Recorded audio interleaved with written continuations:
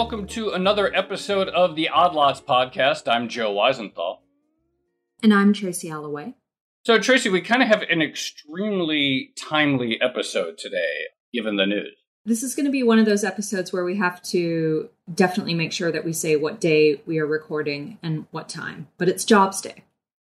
It's Jobs Day. That's right. It's July 2nd, 2020. So depending on when you're listening to this, take that into account. And just about 30 minutes ago, we got the June jobs report. And at least on the headline measures, it was definitely better than expected. Yeah, I'm looking at those now. So we had 4.8 million jobs added versus expectations of, what was it, 3 point something? Do you remember, Joe? Yeah, 3.2 million. 3.2 million. Yeah, so a huge beat on the expectations. And I'm looking at the chart. I know we've been debating about how best to chart all these various economic indicators, but, it looks like a V.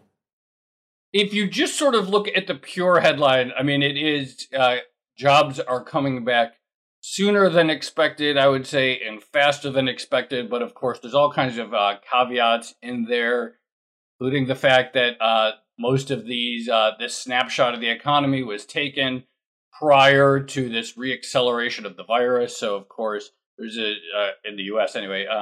So there's a sense in which this is dated. Also, you have to look at permanent job losses, which continue to rise even as the total job losses continue to come down. So I think, on the headline, it's good. It's good that the unemployment rate is already back down to 11%, though that's still worse than it ever was during the Great Financial Crisis. But, let's hopefully the headline trend continues. So for now, I guess that's hopeful news.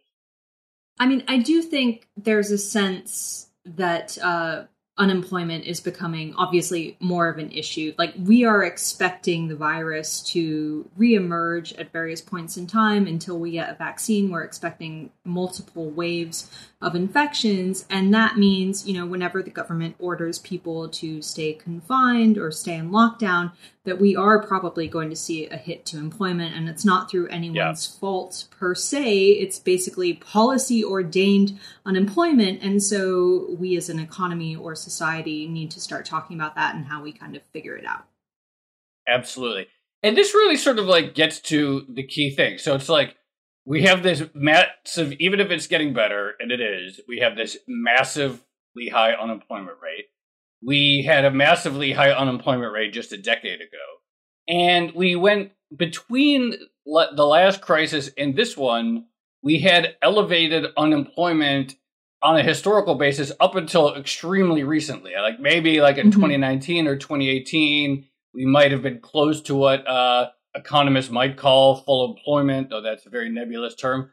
But there is this permanent feature, it seems, of the U.S. economy, and arguably even going back to the post-dot-com era as well, when the term jobless recovery first started talking, that underemployment or elevated unemployment seems to be a more or less permanent feature of the economy, and periods of when we could say anyone can get a job who wants one seem to be a depressingly rare crisis or no crisis. You mentioned full employment there, and I mean, as you point out, that in itself is kind of a weird idea. The notion that because we have an unemployment rate at something like 3 or 4%, that we're at full employment, even though millions of people still don't have jobs. It's kind of funny that that's the accepted norm. And again, I think one of the things about the coronavirus crisis is one of the unique things about the crisis is that it is opening up these bigger conversations about what employment should mean. Yeah, totally. And also, even prior to the crisis, economists needed to do some soul searching because, we got down to sub 4% unemployment as recently as earlier this year. But there was a point, in 2017 or 2016 where unemployment can't go below 5%. And then it went below that. It's unemployment can't go below 4%. And we never got associated with surging inflation. So there are just all kinds of reasons to just sort of rethink employment in this country or in any economy and what we're capable of, and how many people are left behind, unemployed, underemployed, in jobs that don't pay them well, even during the so-called boom time. All right, well, let's do some rethinking around jobs now then. Who do we have on? So I'm very excited. We have a guest today who I've wanted to talk to for a long time. She is an associate professor and director of the economics program at Bard College. She's also a fellow at the Levy Institute. She's also the author of a new book called The Case for a Job Guarantee. And our guest is Pavlina Tcherneva. She is out with this new book, and we are going to talk about the job guarantee. So, Pavlina, thank you very much for joining us. Good to be with you. Hi, Tracy. Hi, Joe. Pavlina, obviously, modern monetary theory, MMT, a lot of attention paid to it, especially in recent years, especially now, people rethinking the potential for fiscal sustainability. But one big component of it, which probably has gotten a lot less attention, or there are at least certain people within the sort of MMT sphere who think that an important aspect of it is essentially targeting the unemployment rate directly, that the unemployment rate itself, currently at 11.1%, is a policy choice, and that the government can essentially guarantee everyone a job if they'd like. So talk to us about how what the job guarantee is, first of all, and how it fits into the MMT world. Yeah, thanks. I really like how Tracy put it in the introduction, policy ordained unemployment. So in COVID, it's pretty straightforward because, we had to close down businesses, we had to shutter many sectors, and we're told to go home. So that was a very explicit, if you will, policy guidance. And we saw a spike in unemployment. But most people probably don't think about it this way in normal times, that actually we have unemployment as a perennial feature in the economy. And the fact that it's positive unemployment is, again, policy ordained. So, there are various ways in which you could look at this. I mean, the one is, of course, the NAIRU, the nebulous term that Joe was referring to, that is this idea, this notion that there is some optimal level of unemployment that would be consistent with price stability. And, we've watched this conversation evolve even over the last few months before COVID, where the Fed was questioning the nature of the NAIRU, questioning whether there is such a relationship or if it has broken down or whether it's even a causal relationship. So basically, we don't know. We don't really know what that low level of unemployment is that won't trigger inflation. And it turns out we can go even lower than what we thought before. So, but what's important about this is that the NAIRU for a long time has been used as a policy guide. NAIRU, what does NAIRU stand for again? I always forget. The NAIRU is the non-accelerating inflation rate of unemployment. It's the level of unemployment that might be consistent with stable prices. And as we know, the Fed has a dual mandate to keep price stability and maximum employment, or achieve price stability and maximum employment. And so the theoretical and this so-called empirical term concept is the NAIRU. But what's interesting about that is that it is used as a policy guide. Like models have some NAIRU number where if the actual unemployment rate breaches that number, then the models might indicate some price increase, wage inflation, etc. The thing is that this concept exists only for unemployment. We don't have a concept like this for any other economic phenomena out there. Right? We don't talk about a natural rate of hunger, a natural rate of homelessness, a natural rate of illiteracy, right? We only for unemployment, we do that. And so it's actually sanctioned. Positive level of unemployment is sanctioned by policy. And then on the fiscal side, we do a whole bunch of fiscal policies in the name of job creation. But as you were saying at the beginning, we never have enough employment opportunities for all people who are looking for work. So it's really a policy ordained unemployment rate. And so what MMT says and what the job guarantee says is that, well, the unemployed are already the charge and the responsibility of the public sector. The unemployed they already require various forms of assistance, but also unemployment in and of itself inflicts high costs on the economy. So unemployment is paid for, so to speak.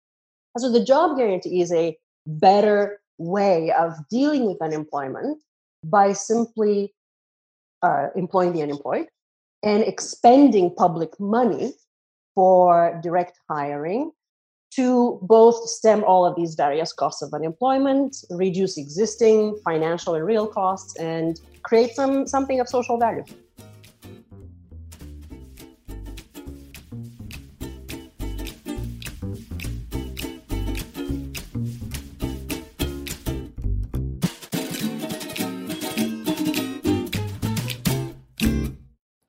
So just to ask a really basic question, but when we talk about jobs guarantee, what do we mean exactly? And I mean, I'm aware there are different iterations of how this might work, but how do you specifically think about it? I just think of it as a public employment option. So if for example, somebody walks into an unemployment office, they can get a whole lot of assistance, unemployment insurance, help with their resume, coaching, interview skills, but they cannot get a job, and they apply and they apply and they apply. So if we had devised a system where they will be on standby, a program that will create employment opportunities in the locality, in public service, where somebody can go into the unemployment office. If they have not been able to find a job elsewhere in the economy, there will be always an option. They're guaranteed at a base living wage. So it's a basic job option. And, the philosophy behind it is, there are many ways to rationalize it, but think of it this way. When somebody doesn't have education, we guarantee it, right? They're guaranteed a seat in a public school. If somebody doesn't have access to retirement security, right, we guarantee it through Social Security. If you are food insecure, we guarantee food stamps. There are these programs can be made better, or it depends how you think about them. But we tend to have this kind of straight solution to these various forms of economic insecurity. But for unemployment, when the problem is the absence of a job, we don't actually provide the job. So that's what the job guarantee will do.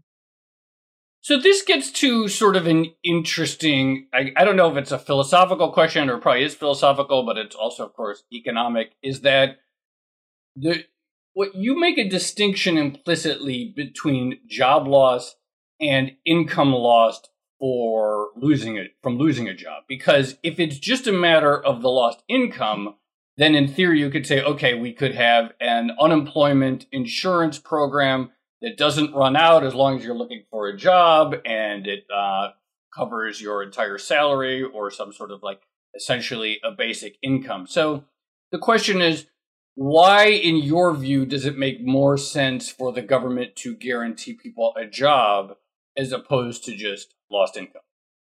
Well, I should make it clear that it's not a displacement for income support, the job guarantee. Sure. And it's a new program, an additional program. But it's true. Unemployment brings higher costs beyond just the loss of income. And we macroeconomists don't really think about this very much, but even the cognitive sciences, psychologists think about this a fair amount. And there's really good work that is documenting the impact of unemployment on not just the unemployed, but their families and communities. So economists talk about scarring effects. We talk about the loss of income. And so unemployment insurance essentially attempts to patch that up. But we know even with unemployment insurance, your lifetime income is permanently lower as a result of unemployment. But also you start losing these other non-tangibles, like, for example, the social networks that you rely on to get the job. There are also physical, mental health costs that are experienced not just by a person who's lost their job, but their spouses, their children. There's impact on growth stunting. We talk about unemployment being literally deadly. And so just interventions that just focus on income alone just are not going to be enough. They're the right thing to do. We need to provide income support for people who've lost their employment opportunity, but that is really just the very minimum we could be doing. And what we know also from even experiments that run, basic income programs, we know that people still look for jobs. So if we live in an economy that guarantees unemployment, right? As you said, it's a perennial feature of the economy. If we live in that kind of macroeconomic framework, then you're assured that people will not be able to find employment, even if we provide income and if they seek employment. So it's just fixing this one gap in the macroeconomic package. How would a jobs guarantee change the behavior of private sector firms? Do you think, for instance, that they'd be competing for the same pool of labor and therefore might have to raise their own wages? Or do you think they're sort of two different pools of job seekers? Well, I think that the net effect will be positive. And I can talk a little bit about a macro model that we had developed at the Levy Economics Institute. What's important, I think, to notice is that the private sector doesn't really like to hire the unemployed, right? We have this odd paradox that firms, prefer people that have work experience, that have shorter gaps in their resumes. They like to poach from their competitors. And what ends up happening is those who are trapped in unemployment, especially long-term unemployment, are the last ones to get hired. And there's recent research that was very good that came out on what firms did after the Great Recession. They changed the rules of the game. The lower the unemployment rate fell, the higher their criteria for hiring. So it's a bit of a stacked game for those who are really last hired. And what the job guarantee essentially would do is provide those employment opportunities for folks who have the hardest time, catching on this jobs train. And those tend to be people with disabilities, people of color, former inmates. And we are going to provide not just an employment opportunity, but on-the-job training, experience, help with transitioning to the private sector jobs. So in net, it will be a benefit for firms who basically report this odd paradox. We can't find qualified workers, and yet we're seeing a lot of unemployed people. So the job guarantee will help with that matching problem as well. And so, but then the other question that you raised is, what about wages? And here, COVID is an interesting case. It has shown us how poorly paid so many people are in the labor market. And now we're debating whether we should be extending this extra $600 unemployment bonus, an insurance bonus, to protect the unemployed. And, that's really just a reflection of how many jobs just don't provide living income for people. So the aim and the goal of the job guarantee is to provide a basic guaranteed minimum wage floor that will be a decent living wage floor below which no one will fall. And what will be the impact then on the private sector? Well, there will be some competition for sure. There will be some pressure on the private sector to match that package, the wage and the benefit package. Now, is this going to be a very big problem for firms? It's not really clear. Our model shows that the job guarantee actually permanently increases employment in the private sector by 4 million jobs. It shows a permanent increase in GDP. And so, overall, firms are living in a better environment, more sales, higher profits. So some will be able to, most will be able to match the $15 an hour. And, we see this with living wage ordinances, when states or cities pass higher wages than the official minimum wage. There will be some firms who actually rely on very low wages for their existence and poverty paying wages. And the job guarantee basically says, this should not be a macroeconomic condition. We want to assure a firm living wage floor. So it's a feature of the program to weed out these pay practices.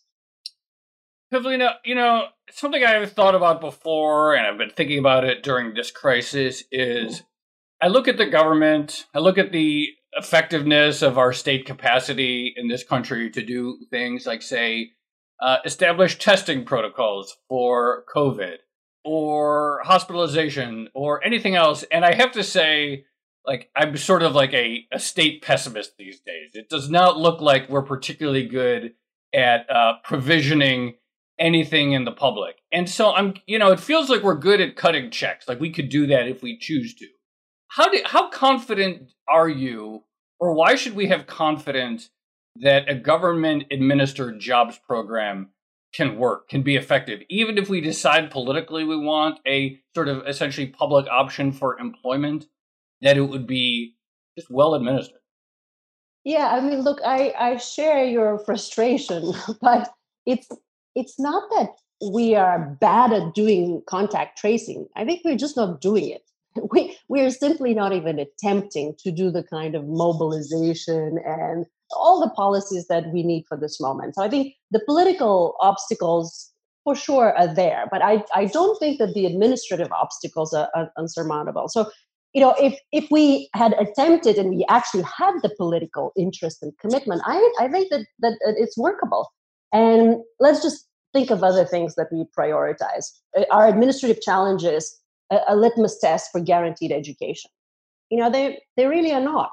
We believe that everyone should have a guaranteed seat in a school. And so we do that. And then we haggle over which schools are better and better funded and how they should be run. But there is a policy commitment to provide infrastructure and ensure those opportunities. So with the job guarantee, we will have the same sort of idea. I mean, the infrastructure is all there. And in my book, I basically argue that we shouldn't reinvent the wheel. We should use the institutional capacity that already exists, like the unemployment offices, which are present in every single county across the United States. And they just need to become genuine employment offices. Public service is one thing that has been underfunded. It's one aspect of the public sector that has been underfunded for a long time, in part under the guise that the government, is running out of money, and all of those other myths that MMT is attempting to bust. And we have a lot of neglect. So there are problems to be solved. We have environmental problems. In short, I think that there's lots and lots that we can do. And there are groups, communities on the ground in every community, rather, that address these. So the proposal here is not to necessarily reinvent the wheel, but just to do things better and at a bigger scale, to empower those who are already on the ground filling in these gaps and just match the unemployed with the kind of work that they can do. So yes, I have no illusion that, like any other program, this too will have its own administrative and political challenges, but it hasn't stopped us to do other things we think are important. So I think the first step is to form a consensus that if somebody needs a job, they should be able to walk into an employment office and just get a basic job. I mean, sorry, just to press on the political point a little bit, the U.S. has a long history of pushing back on, the American public, and some parties in particular have a long history of pushing back on any social welfare program that they think might undermine capitalism. And I imagine that a full jobs guarantee is one of the ones that will automatically trigger, accusations that we're becoming communists and all of that. How do you deal with that side of the political debate? And also, I mean, this kind of touches on my biggest criticism of MMT, which is if we all agree that whether or not we can afford something isn't really the constraint is political, then that's sort of how things have been for a long time. So how do you overcome those political barriers? The first thing to point out is that actually the job guarantee is very popular. There have been a number of different surveys, and I will admit, even I was surprised to see some of the results. There was the Harris Hill survey, there was Data for Progress survey. There are older surveys, and they always consistently show more than 50% support, but the latest one, even YouGov in the UK, they were in the 70s. So jobs are not a partisan issue. Now, I agree with you that there's always the red herring of, this is, big government takeover. The thing to stress here is that there is already big government takeover, right? There's already an enormous infrastructure that deals with poverty, and much of it, which is connected to the problem of unemployment. And so the infrastructure is there, the spending is already there. We can do things better by directly going to the source of the problem. So maybe there's political wrangling, but some of these social programs are really popular, like Social Security, that once they understand the value and the benefit of these policies, they defend them. So, for us, the hurdle is getting there. Now, I do hear, this question of, the Soviet Union tried this, and the answer is no. The Soviet Union didn't try the job guarantee. The Soviet Union tried an employer of first resort. The job guarantee is an employer of last resort. And it is a program that actually stabilizes the economy better than unemployment. So it kind of dances with the private sector employment. When private sector employment declines, job guarantee increases. So if those aspects are understood at the macroeconomic level, that doesn't mean that there won't be political hurdles, but we can begin at least to rethink how to put in place macroeconomic stabilization policies to do the job better. I mean, I think economists understand something is not working. We have jobless recoveries, and that is not really kind of a tolerable situation. And we could attempt to do a counter-cyclical employment policy. It has been tried even in the United States. We just never really did it on a permanent basis. We have experience with direct job creation. We know we can put in place projects on short order.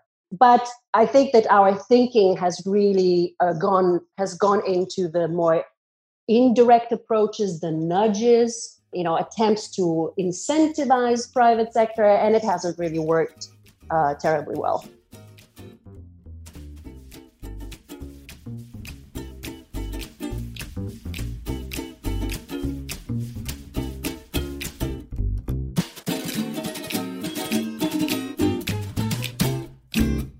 You say, that this is, people should not think, oh, this is communism or, oh, this is socialism per se, because it's not trying to be the employer of first resort, it's trying to be the employer of last resort. So I want to ask you a question specifically about that. We think about the Fed, it plays a role of lender of last resort. But part of the last resort is that it's implicitly worse than, say, the market option. So if you have to go borrow money at the Fed in the worst case scenario, then you pay some penalty rate, etc. Is the assumption that the public employment option would be on some level less desirable than private sector work? And then just beyond that, what are the jobs? What are my options? If I'm unemployed and I go to an unemployment office looking for a job directly, how do you conceive of what the government can at any time in any business cycle put people to work doing in a way that would be productive and not just sort of make work, something that we call a job for the sake of calling it a job? Yeah. So the first question is really interesting. Is this going to be the inferior option? I think we really don't think about this. Guarantees are everywhere. The government puts in place all sorts of guarantees. So, think of deposit insurance. That's a government guarantee, right? Think of interest on short-term securities. That's a government guarantee. In fact, it's an employment program for bonds, right? You buy and sell bonds on demand to hit that price, right? So we do that for bonds. Think of the gold standard. That's a guarantee. That's a guarantee for the price of gold. Well, it's in the price of the currency in the form of gold. But if you look at it the other way around, we buy and sell to hit the right price. So it's a full employment program of gold. I mean, we have buffer stocks. We've got all sorts of guarantees for commodities. We have loan guarantees. In COVID, the loan guarantees are the lifeline for all of these businesses, that they can get the loan. They can be assured that the government will, wipe it off if they preserve payroll. So guarantees are everywhere. It's just we don't have guarantees for employment. And employment basically functions in the same way, to provide a basic floor, basic price in the labor market. Now, what are the jobs? I mean, this is a question of administration and management. In my conception is that these are public service jobs, because it is really a public program, right? You don't want the public sector to compete with the private sector. We're not going to be building electric cars and doing things for commercial return. If it is a public objective to provide an employment safety net, it should create something of social value. And as I was saying earlier, we have lots of neglected areas. So I think that the obvious place to go is really green work, community rehabilitation, environmental projects, dealing with things like flood control, fire prevention, the damage from hurricanes and other natural disasters. In other words, we can borrow from FDR's playbook, and we can use some of that experience, but really adjust it for the modern day.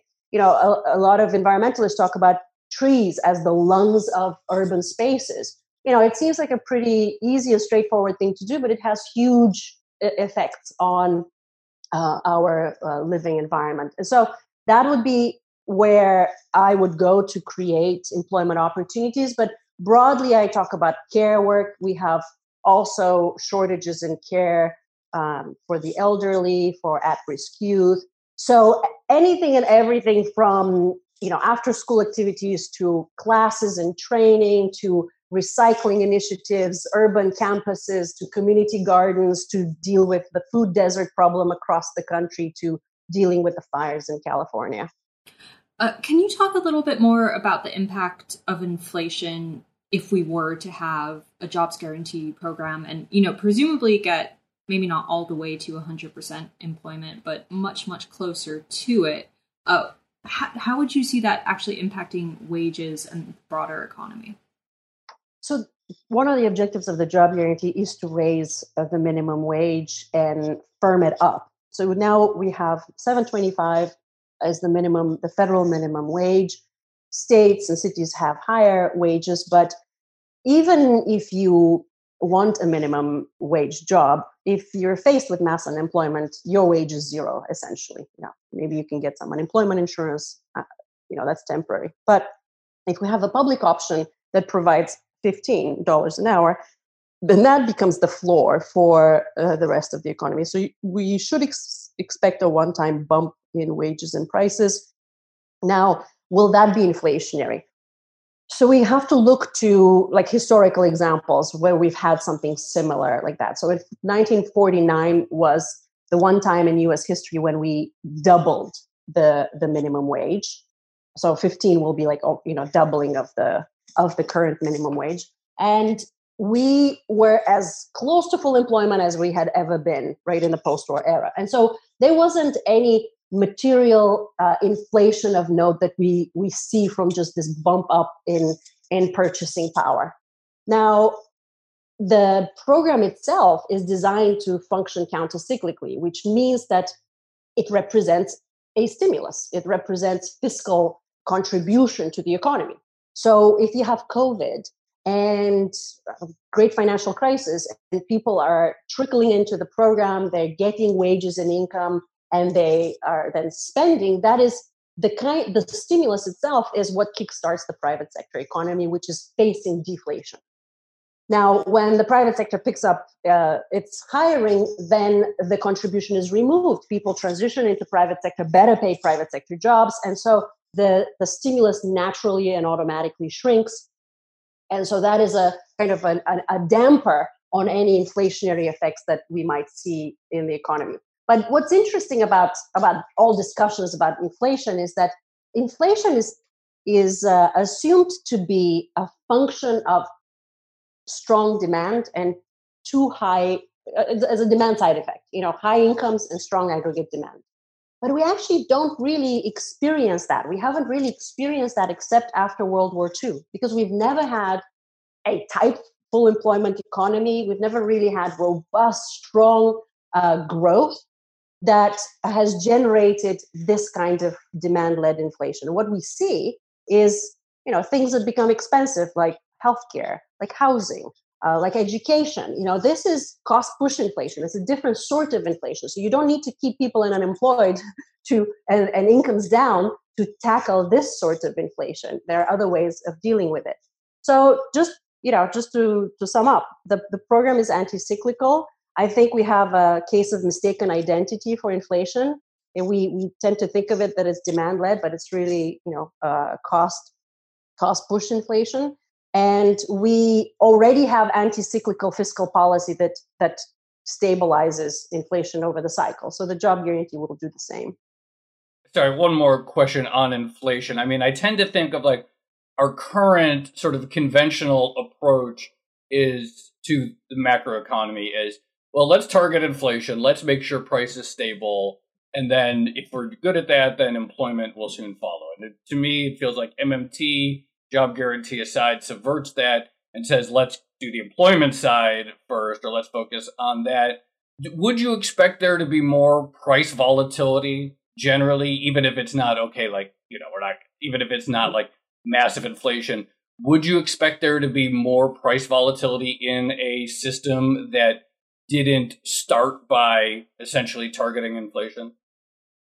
I mean, no, not necessarily. We can't even hit our inflation targets, right? We've tried for 20 years and we can't generate even, so a little bit of inflation is probably going to be a good thing. If we get this one-time bump in wages and incomes at the bottom, I think that will bring a little bit of desirable inflation and increase in incomes and profits and assets.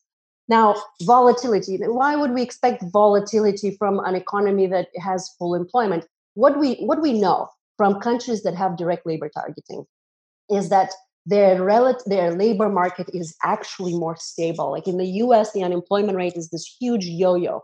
It shoots up in downturns and then slowly kind of comes down in these jobless recoveries and then shoots up again. So with the job guarantee, which is direct labor targeting, we dampen these amplitudes. So we actually, the downside, it's stabilized, right? Well, we don't fall into these big deflationary debt spirals. Now, on the upside, it's not the job guarantee that will create any price volatility. You might see volatility coming from other parts of the economy, right? We might see shortages, we might be at max capacity in certain industries. There may be commodity price volatility, you name it. But these sorts of things are outside of the contribution of the program itself. Pavlina, obviously, we've said it. You sort of like come at this from an MMT framework, which is something that pretty frequently comes up on our episodes these days. When I first became aware of sort of modern monetary theory 10 years ago, like it was a lot of focus on fiscal capacity, the fact that people's conceptions of what our limiting factor with spending is, misconceptions about printing money, inflation, and so forth. How crucial, in your view, is the job guarantee to the MMT project? Is it something that you think must be central, or is it something that, given the sort of descriptive aspects of MMT, is a choice? Or do you think it's sort of like a, core to the whole thing? Like, I feel like there's some dispute about this question. Yes, I hear that a lot, but it is a core element. And the reason is because the job guarantee is not just another jobs program.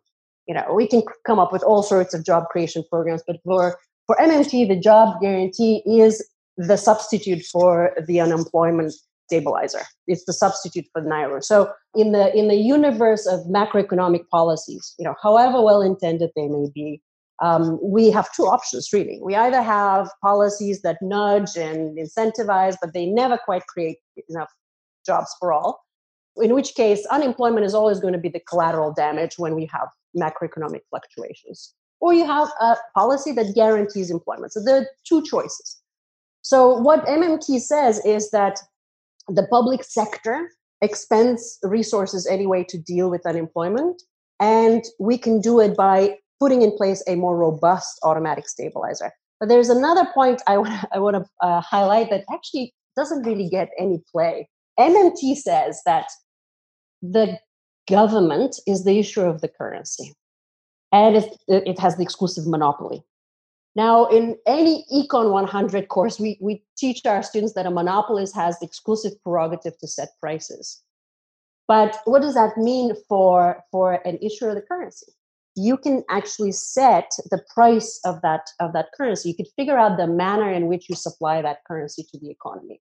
So what the job guarantee does is something very interesting. It actually sets a conversion rate through this program of currency spent in exchange to some basic labor, right? The wage for labor. And, you can envision a scenario in which the price of labor is fixed, but the budget floats, right? If unemployment accelerates, then you relax the budget, you spend as needed on buying all excess labor at this price.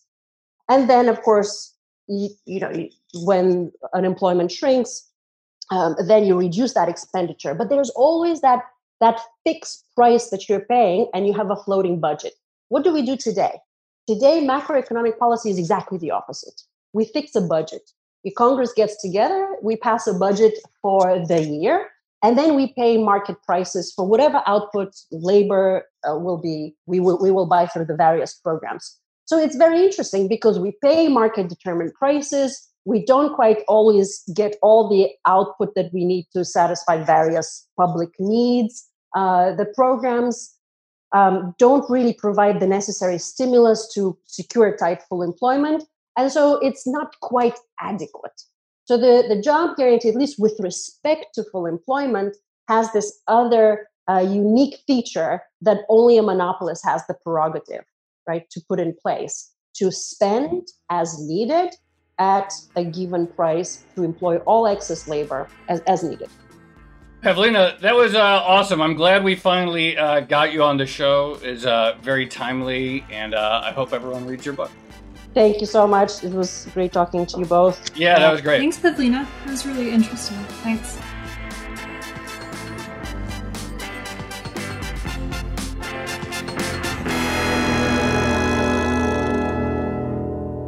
I really like the way Pavlina frames the question of what we decide to fix. I think that, to me, is sort of the most sort of interesting and counterintuitive idea of this. Like, okay, we guarantee that your money in the bank will be safe. We guarantee what interest you'll be able to get paid on X. Like, the government sets all kinds of guarantees. So the idea that we would extend that to labor, it's not automatically intuitive, but it's also not, it's really not out of the realm of lots of other things we do in the economy. I totally agree. But again, this is sort of my main criticism of MMT. Like, the constriction on the jobs guarantee has always been political and not financial, because we do spend loads of money on other guarantee programs and, some other social programs. So, like, how do you actually overcome that barrier? And even if, as Pavlina was saying, there does seem to be, a groundswell of support building for a guarantee of some kind, like, it still hasn't happened, and it still seems quite far off in the U.S. political system. Yeah, well, you got to write books, and you got to come on the Odd Lots podcast. Okay. And then influential people have to listen to the Odd Lots podcast, and then they're like, all right, we're going to vote that into law. That's to me, answer. like, that actually is, though, the answer. It's like, you just got to, it's political, and you just keep fighting for it like any other fight, whether it's whatever else people fight for. The other major thing that we probably could be talking about in this context is having some sort of, socialized medical system. But again, for the past few years, we've seen how polarizing that whole debate became. But if you think essentials for being a complete, human being, probably a good job, or at least a job, and medical care. Yeah. And, as Pavlina mentioned, like, some of these things are, like, really popular. Even, like, healthcare, like, it's so polarized at the sort of, like, congressional level. But I don't know, probably a lot of people missed it. Just the other day, a couple of days ago, Oklahoma voters overwhelmingly decided to expand Medicaid in the state. So a couple 100,000 people are now going to get Medicaid who were previously ineligible. A lot of these things are, like, popular when you actually put them at the popular level, as opposed to, say, the congressional level. All that aside, like, no, it does seem like, whether it's sort of the general MMT concept of, okay, there's a lot more fiscal flexibility than we were led to believe, or the sort of narrow objective here of let's use that to give everyone a job. It just sort of starts by reframing people's popular conceptions.